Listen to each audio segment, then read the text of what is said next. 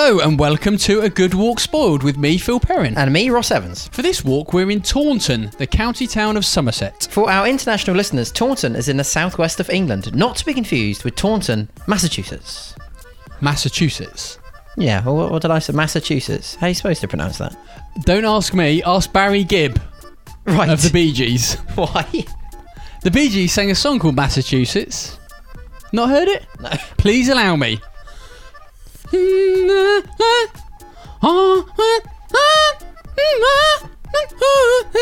Goodness, that's not winning any awards at the karaoke club. No, you say that. Anyway, don't forget, if you listen on our website, agoodwalkspoiled.co.uk, you can see pictures from the day. Now let's get on with it. I can do Night Fever as well. I'd rather you didn't.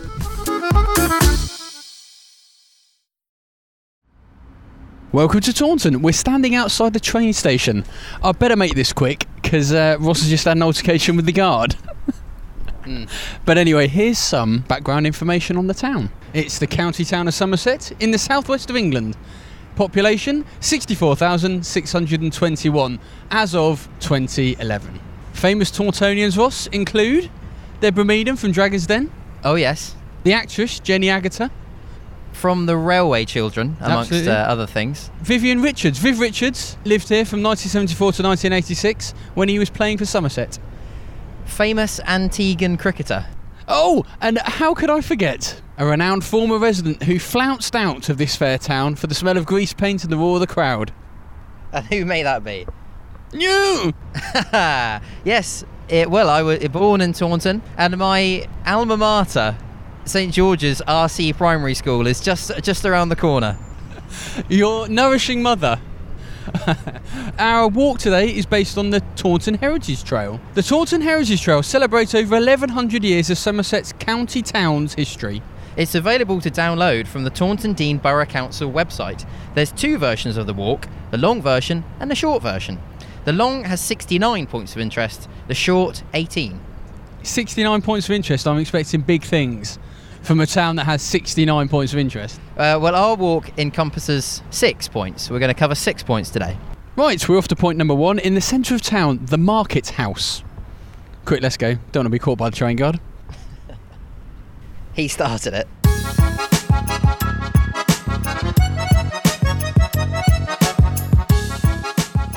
Our first impressions, it's quite a lot like many other market towns I've been.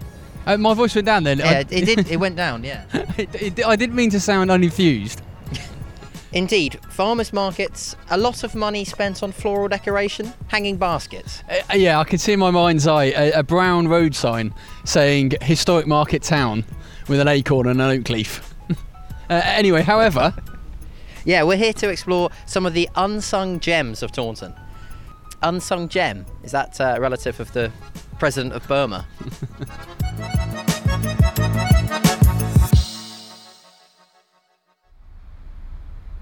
We're here at point number 1, the Market House, a large building with a triangular pediment on top with a clock in the middle. A la Back to the Future. Yeah. It was originally constructed in 1772 in what has traditionally been known as the centre of town. The town market was held here until 1929. Just in front of the Market House, in the middle of the roundabout, you can see a Burma Memorial, which is dedicated to the dead of Prince Albert's Somersetshire Light Infantry. That's not the Second World War Burma campaign, it's the earlier 19th century conflict. They also participated in the 1839 war in Afghanistan, to which we shall return later. The Somerset Light Infantry, raised by James II in 1685 to suppress Protestant rebellions led by the Duke of Monmouth and the Earl of Argyll. The Duke of Monmouth was one of Charles II's illegitimate sons, and we'll have more on the Monmouth Rebellion later as well.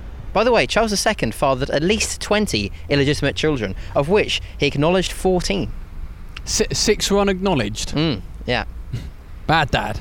Bad dad. Bad Dad sounds like one of those Seth Rogen films, you know? Yeah, I know.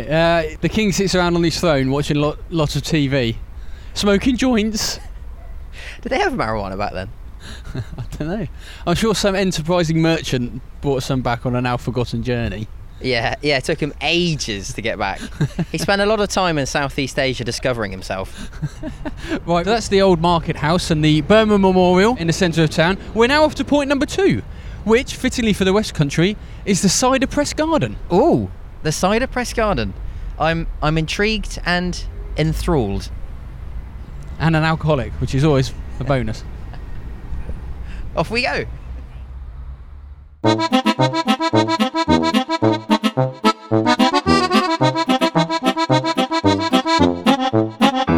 We're making tracks at the side of Press Garden. Talking of the Duke of Monmouth, the building on our left, which is now a Cafe Nero, is a very old building that in 1685 became home to the Duke's Privy Council. Did you know Charles II tried to ban coffee shops because they're a hotbed of debate and discourse? I didn't know that. Which ones did he try to close down? Starbucks, Costa, Cafe Nero? But the ban was roundly rejected. That's a pity. I wish he had got rid of those lot. When I was here, that was called the Tudor Tavern for a very long time. People native to Taunton, I think, will remember that building as the Tudor Tavern. It was the first pub I ever had a drink in. Okay. So you used to have an upstairs where you used to go and hide, and then you'd get whichever one of your friends had the most facial hair to go and order the pints. Yeah, oh yes, everyone needs a bum fluff friend. I got to say, it's difficult for the young lads coming through now. It's far more clamped down on. Anyway, that's neither here nor there.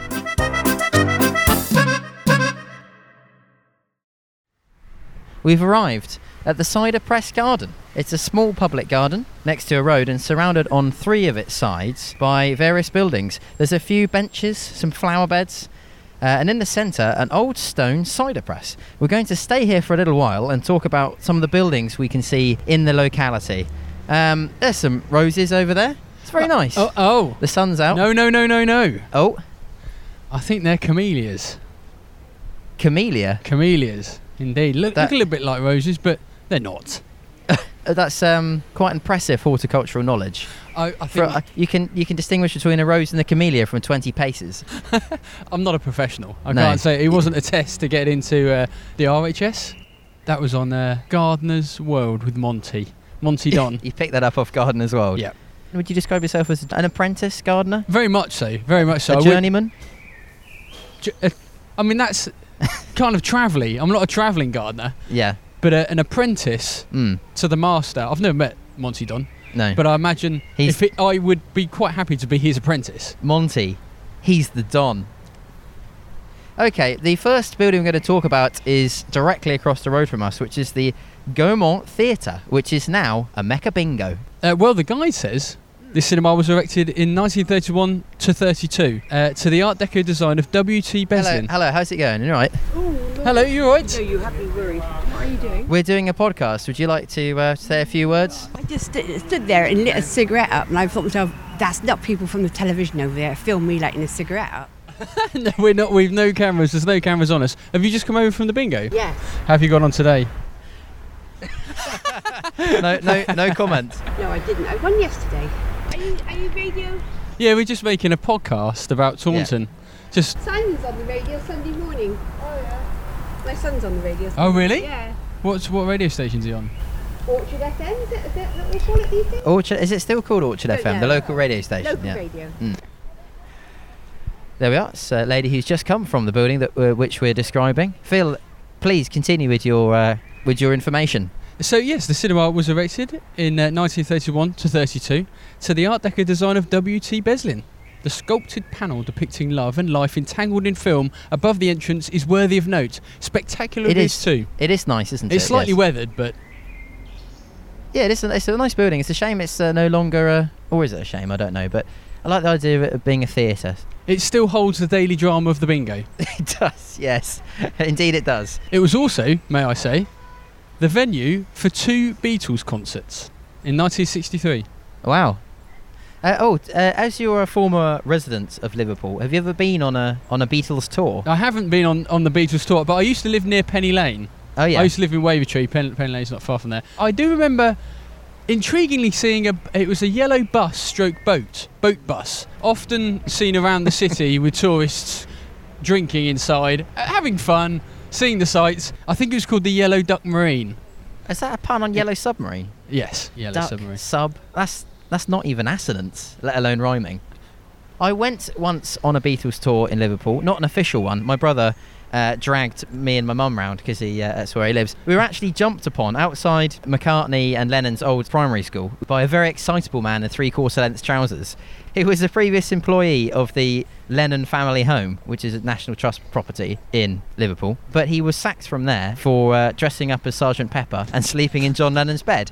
So he'd taken it upon himself to take people around on Beatles tours, whether they asked for it or not. Anyway, we gave him the slip round by Eleanor Rigby's grave. We actually ran into him again on Penny Lane. And it was quite embarrassing. Lovely guy, I can't remember his name, but very excitable. There we are. Well, that's the Gaumont Theatre. And that's early Beatles, 63, did you say? 63.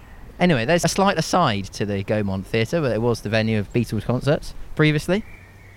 That's across the road. On the left-hand side of the Cider Press Garden is Hunt's Court, now a cosy club. Yes, the Cosy Club, which is a chain, I believe. I think this is the original Cosy Club. This building, Hunt's Court, also used to house a gunsmith's, but that was a long time ago in the mid-19th century. 150 years between them, between the shooters and the shots. That's to our left. What we're standing in front of, in fact, Phil's got his foot on, is the cider press itself. The guy says, the old stone cider press was a gift to Taunton and its people from the Taunton Cider Company in their golden jubilee year of 1971. Taunton Cider Company has for many years been proud suppliers of cider to Taunton and its people, so it's a fine tribute from them to the people. There's a lot of cigarettes in it, isn't there? Yeah. That's its new use. A giant ashtray. Its new use is a giant ashtray. Yeah. Yes. Well, that's chewing gum adornment. It's got that this kind of mouldy growth. I think that's lichen. Lichen. It's got lichen on it. Yeah, it needs a bit of a spruce up, I'd say. Needs to revarnish the yolk. It stays as an apple presser. Well, maybe they're not long gone. Who knows? I mean, maybe someone could bit of WD-40 in the middle there might get it going again. Surely they can't have still been using this in 1971. It certainly looks like it's something they've had lying around in the back of the warehouse. Can someone get rid of the John, that large lump of stone you've got? We need to make more space for the industrial cider vats. We've got Magnus on the phone. And while you're there, stop tying your dog up next to it. It's in the apple juice.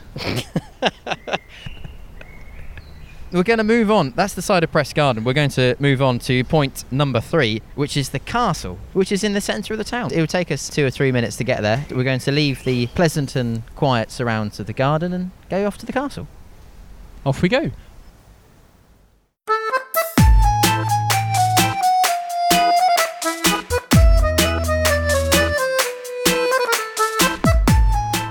I see you're without your tablet today, Ross. Yes, I've got the paper copy today. You've exchanged 21st century for what? Well, Egyptian. Well, it's not Egyptian technology. Papyrus is expensive. Do you know how much a ream of papyrus is? Have you just printed out on A4 paper? Mine's on vellum. It's all the stuff left over from the House of Commons. They wanted to ditch the use of vellum as a tool for recording legislation. Oh, right. They voted to get rid of it, and then they voted back to keep it, so... Right, okay. Time well spent, then. As always. As always. As always in the house.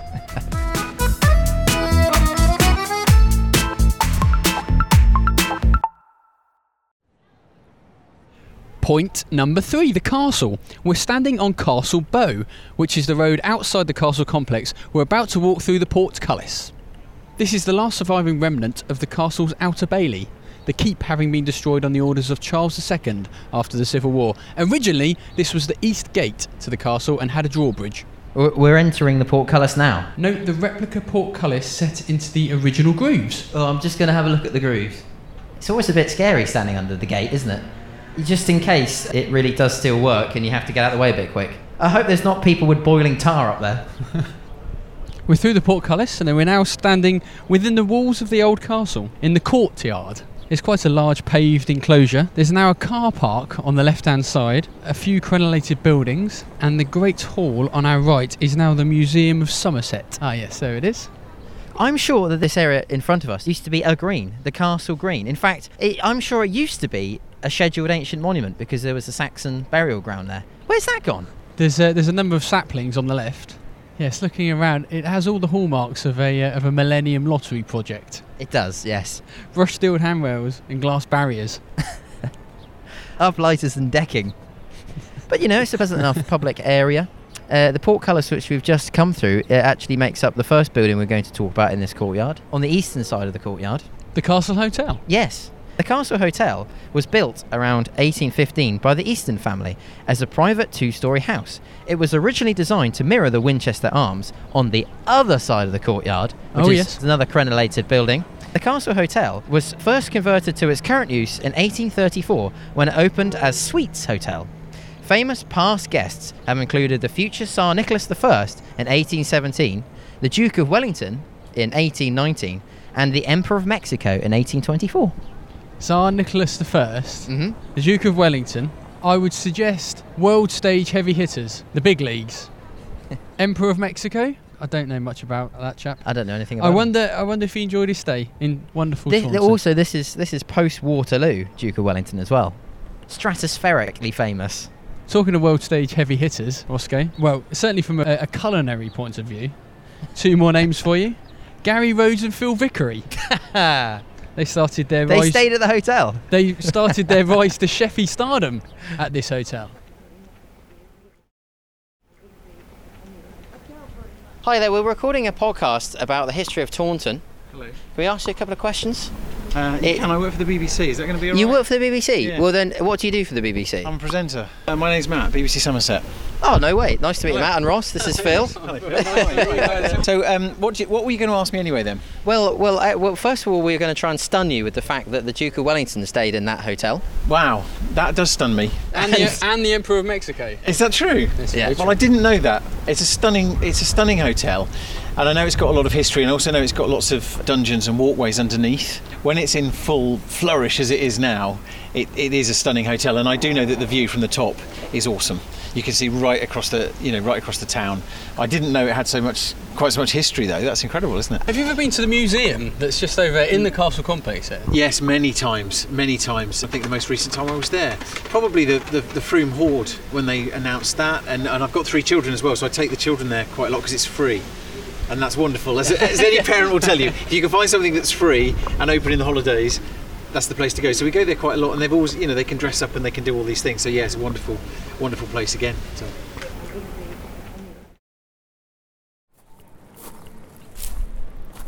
We're now heading to the northern side of the courtyard. We're leaving the hotel behind.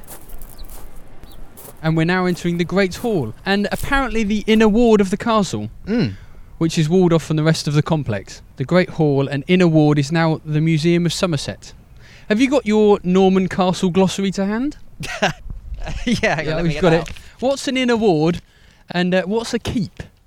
A ward is a courtyard enclosed by a wall. The outer ward is what we're standing in. The inner ward is inside that and houses the most important buildings in the castle, such as the keep and the Great Hall.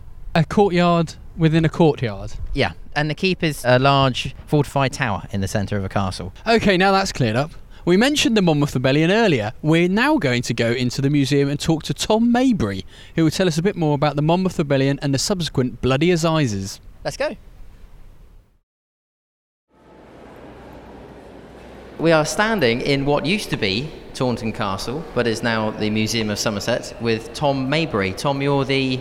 Chief Executive of the South West Heritage Trust. Excellent, and we're standing in the Rebellion Gallery, is that correct? We are, yes. We're in what we call the Rebellion Gallery, but which is a vaulted undercroft space dating from the 12th and 13th centuries.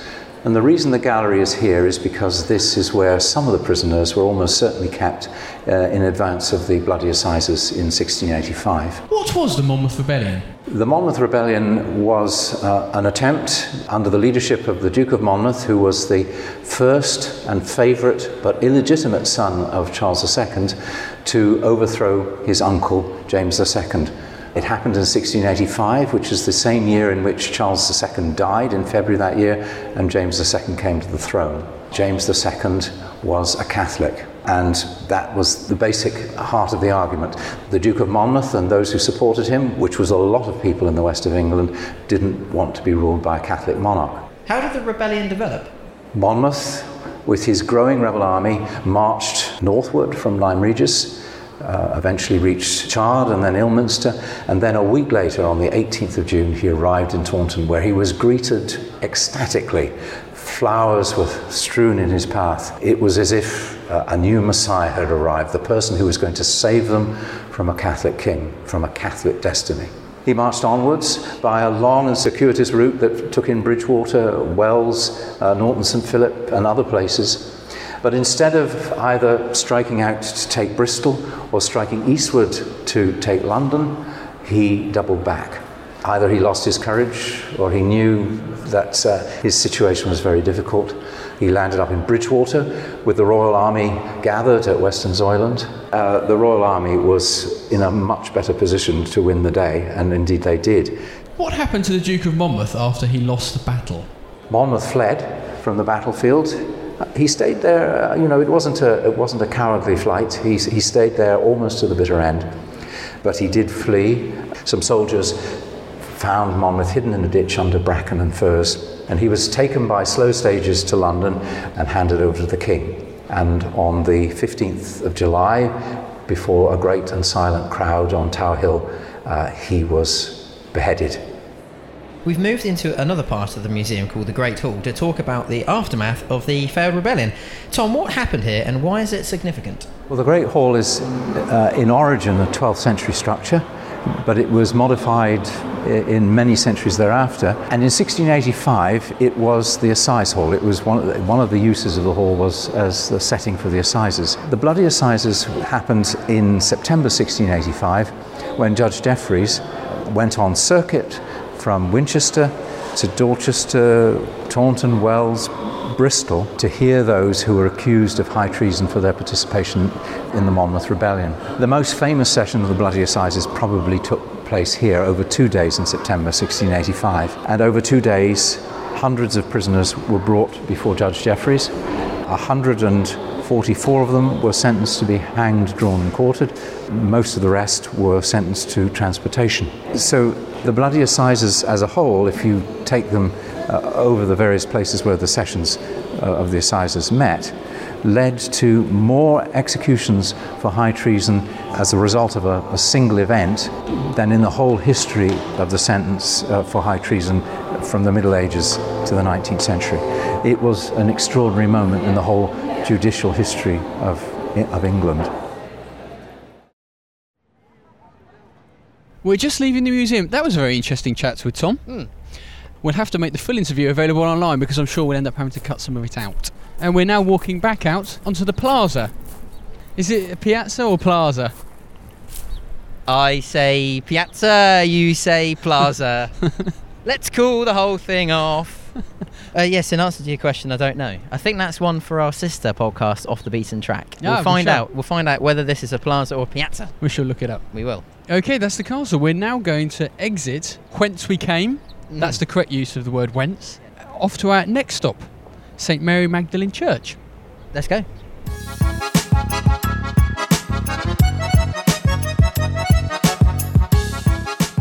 What's it like being back, Ross? Back in Taunton, the home, the old homestead. Memories in the corner of your mind. This is quickly turning. Misty watercoloured memories of the way we were. Well, we were never here. I've never lived in Taunton. In fact, this is only, I think, the second time I've been to Taunton. This is rapidly descending into a karaoke tour of Taunton, which is, it can only be a bad thing. That actually reminds me, when I was younger here, in the primary school I mentioned at the beginning of the walk, St George's, the affiliated church, there used to be a guy who did mass in there called Deacon Trevor.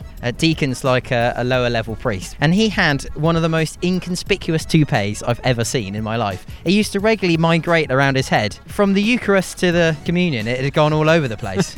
I wonder what he's up to, Deacon Trevor. He's probably a bishop by now. See, if he was sad and he was a deacon, he'd be Deacon Blue. That's a reference to 80s I don't know what that is a reference to. That's a reference to 80s pop group, Deacon Blue. Right, okay. The sad deacon. I mean, I presume it was him sort of adjusting it, but it might have been an act of God that was moving his toupee around. I don't know. God didn't like the toupee. No.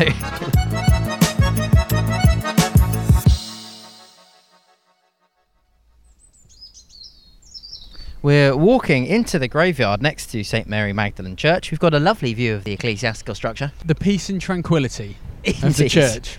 Yes. The guide says there's been a church on this site since the 12th century. The magnificent 163-foot tower was rebuilt to its original design in 1862. In order to raise the stone during the construction, a pulley system was used, operated by a donkey walking down Hammett Street, which you've just walked up. When the work was complete, the donkey was hauled to the top of the tower to admire the view it had created. Were his opinions preserved for posterity? How about this? Yep. Taunton's first known fire engine was housed in the church in 1734. Good fact, yeah. Probably to rescue the donkey. The tower houses 12 bells and a clock mechanism. Just to let you know, 2 of the hammers in the mechanism aren't striking. Very good. How did you know that? The thing is, sometimes these things just come to me. Yeah. My brain perhaps just picks up the signals from somewhere. You've got a router in your head. I've got Google Maps in my ears. Either that, or you're just reading the notes I printed out for you earlier on. The tower was once described by Simon Jenkins, journalist and authority on English churches, as being the noblest parish tower in England. The tower itself is a ready brick construction, and then the adjoining church, which we're now walking around the side of, is a honey mustard colour. It's a nice contrast. Isn't it? Yeah.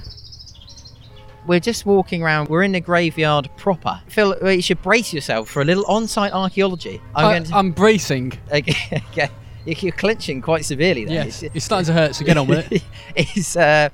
I'm going to do like a Tony Robinson-esque run around the graveyard. If you're ever in St Mary Magdalene Church graveyard, you'll be able to see the remains of the defences of the town.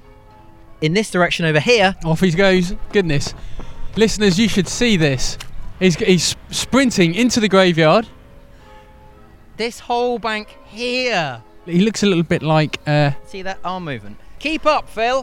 Annika Rice in Treasure Hunt. This whole bank here is the line of the town defences, which have been defending Taunton since about the 11th century, but was most recently redug in the Civil War period, English Civil War. Taunton was parliamentarian, which is why Charles II destroyed most of the castle. Ah. The ditch itself is truncated at the end by a wall, which is where we're headed now because we're going to exit the surrounds of the graveyard. And you can see the scale of the defences, Phil. There we are.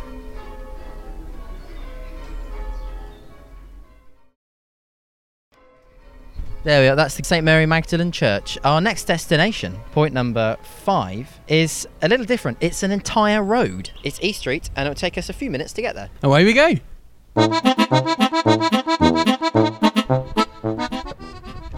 So I'm a little bit out of breath after that running. Off he goes. We've just been passed by a chap on a mobility scooter. It had learner stickers on the front and an American licence plate. Is that a bylaw in Taunton? Not as far as I know. He was going at quite a speed. That mobility scooter must have been de-restricted. It might have had a petrol engine on it. Didn't Lewis Hamilton start out on de-restricted mobility scooters? His granddad taught him, yeah. The lesser-known Formula Scooter. I once went to a cider farm. Farms in the surrounding countryside of Somerset usually sell 2 bits of produce, eggs and cider. And the cider usually comes in a unmarked tan plastic jerry can, you know. Anyway, went once with my brother, and the guy in there, he had 2 huge vats of cider. One said sweet, one said dry. He said, right, there's 3 ciders to choose from, lads. You can have dry, medium or sweet. And me and my brother said, well, what's the medium? You just mix the sweet and dry together. And he went, yep. So we had a tin of that, and we were on our way. We're walking now onto East Street. From Tancred Street, we're going to turn right onto East Street and walk back towards the town centre. Briefly on East Reach, actually. Very briefly. So very briefly on East Reach, and then onto East Street. It's almost an immediate transition. There's what looks like a Chinese restaurant across the way, which used to be a nightclub that had various names. I think the last one I remember, it was called Shout, and people did. Shout, please let me out. More karaoke. We're going to stop here and talk about some of the things we can see on East Street. Gray's almshouses. Directly in front of us. Across the road from us, indeed. We've seen many an almshouse, but these are special for 2 reasons. These almshouses were founded by Robert Gray in 1635. All normal so far, you may think. But special reason number 1 coming up.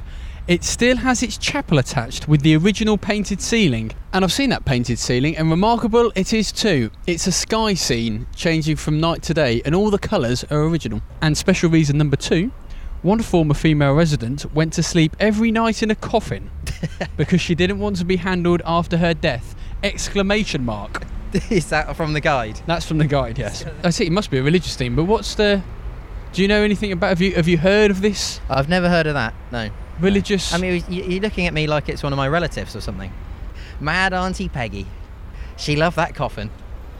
There's the almshouses, so we're carrying on down East Street, and on our left we're just passing the Phoenix Inn. A large white building. It's now a Costa Coffee.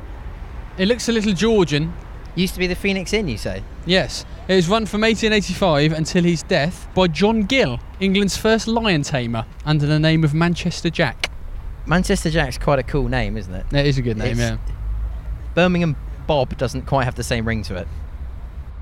We're exactly halfway up East Street now, and they're quite close together, aren't they? These three. And directly across the road from the first lion tamer's old house is the Perkin Warbeck pub. It's a Wetherspoons, it's a bit of a legendary pub in Taunton. It is rumoured to be the longest bar in Europe. Wow. Yep. I don't know whether that's true. Many a patron has shouted at a barman from a long way away. It may not hold the record for the longest bar in Europe, but it certainly holds the record for the fewest bar staff per metre of bar in Europe. Perkin Warbeck was a pretender to the throne of Henry VII. The only thing I know about Perkin Warbeck was he had a ship called the Cuckoo. It's slightly ironic. Yes, he tried to infiltrate the nest, but he himself was pushed out. That's a very nice anthropomorphic analogy for Perkin Warbeck. While incarcerated, there's 2 gentlemen standing outside the Perkin Warbeck who, yes, hello. Testing 1 2 1 2. Oh yes, go on. What are you doing, mate? We're recording a podcast. What is it for? The history of Taunton. That's rubbish. Why not? You do better than that. You've got the world listening. You've got to do better than that. Come on. I used to be That's very good. A little better. Cheers, lads. See you later on. Cheers. 2 gentlemen standing out having a cigarette at the front of the Perkin Warbeck pub there, sharing their thoughts with us on this Friday afternoon. And that was East Street. We're going to continue on to the end of the road to our final destination today. It's a 5-minute walk through the centre and down the high street. It's Vivery Park. Let's go.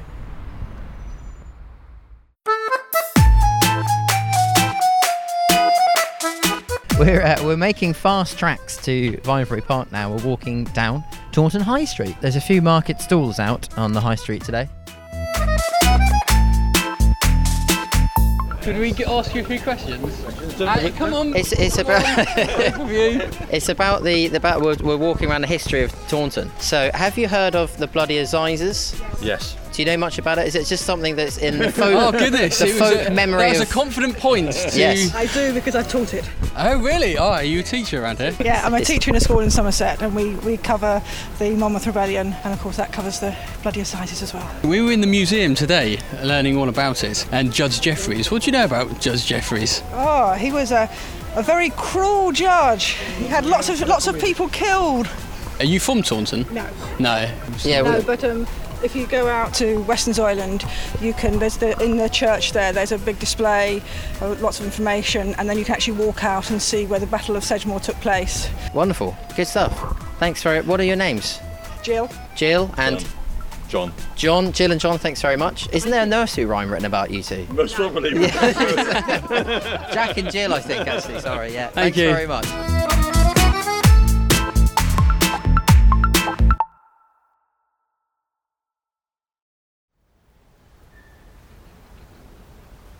We've just entered Vivery Park. The sun is still out, a few flower beds, and we're going to stop just up ahead here on the right, past the fir tree, at the fountain, which is pretty much in the centre of the park. The birds are out singing in the trees, and there's a gentle zephyr blowing through the park.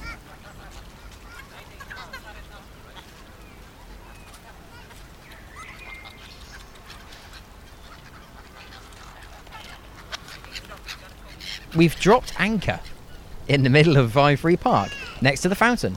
It's a large 19-acre park. The name derives from the area's historical use as a vivarium, which comprised 2 fish ponds kept by the bishops of Winchester since at least 1207. That's a long way to go if you want a fish dinner.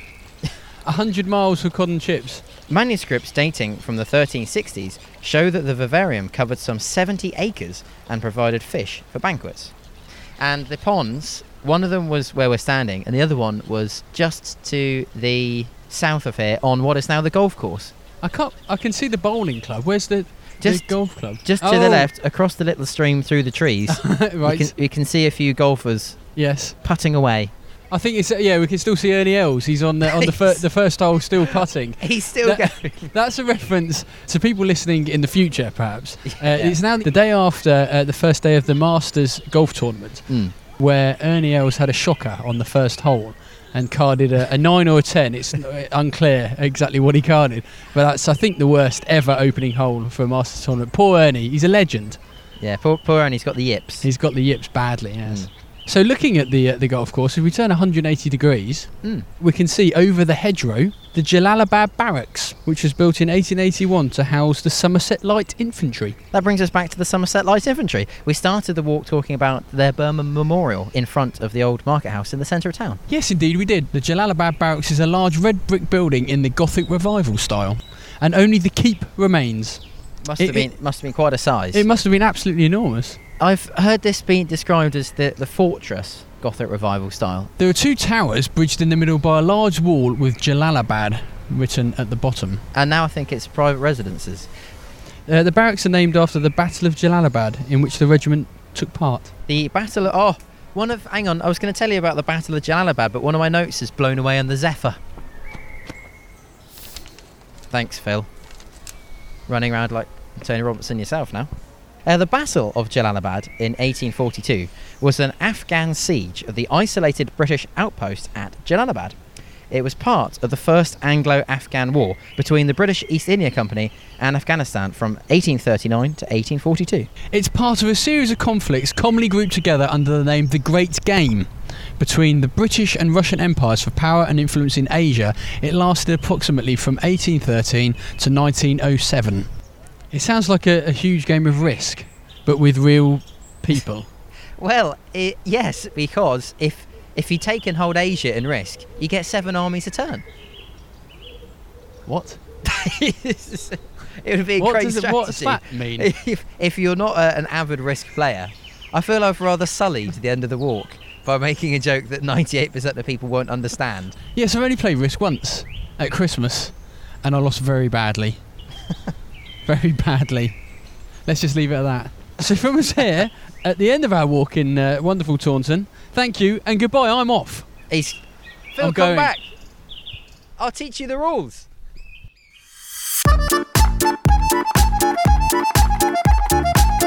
That was Taunton. The full interview with Tom Mayberry will be available on our website at agoodwalkspoil.co.uk and on our SoundCloud. Because of time constraints, we had to cut a lot of it out, so it's well worth a listen. And don't forget to get in touch on Twitter and Facebook at GWS Pod. We'll see you next time on A Good Walk Spoiled, where we're off to Bath for a Georgian special. See ya. Bye.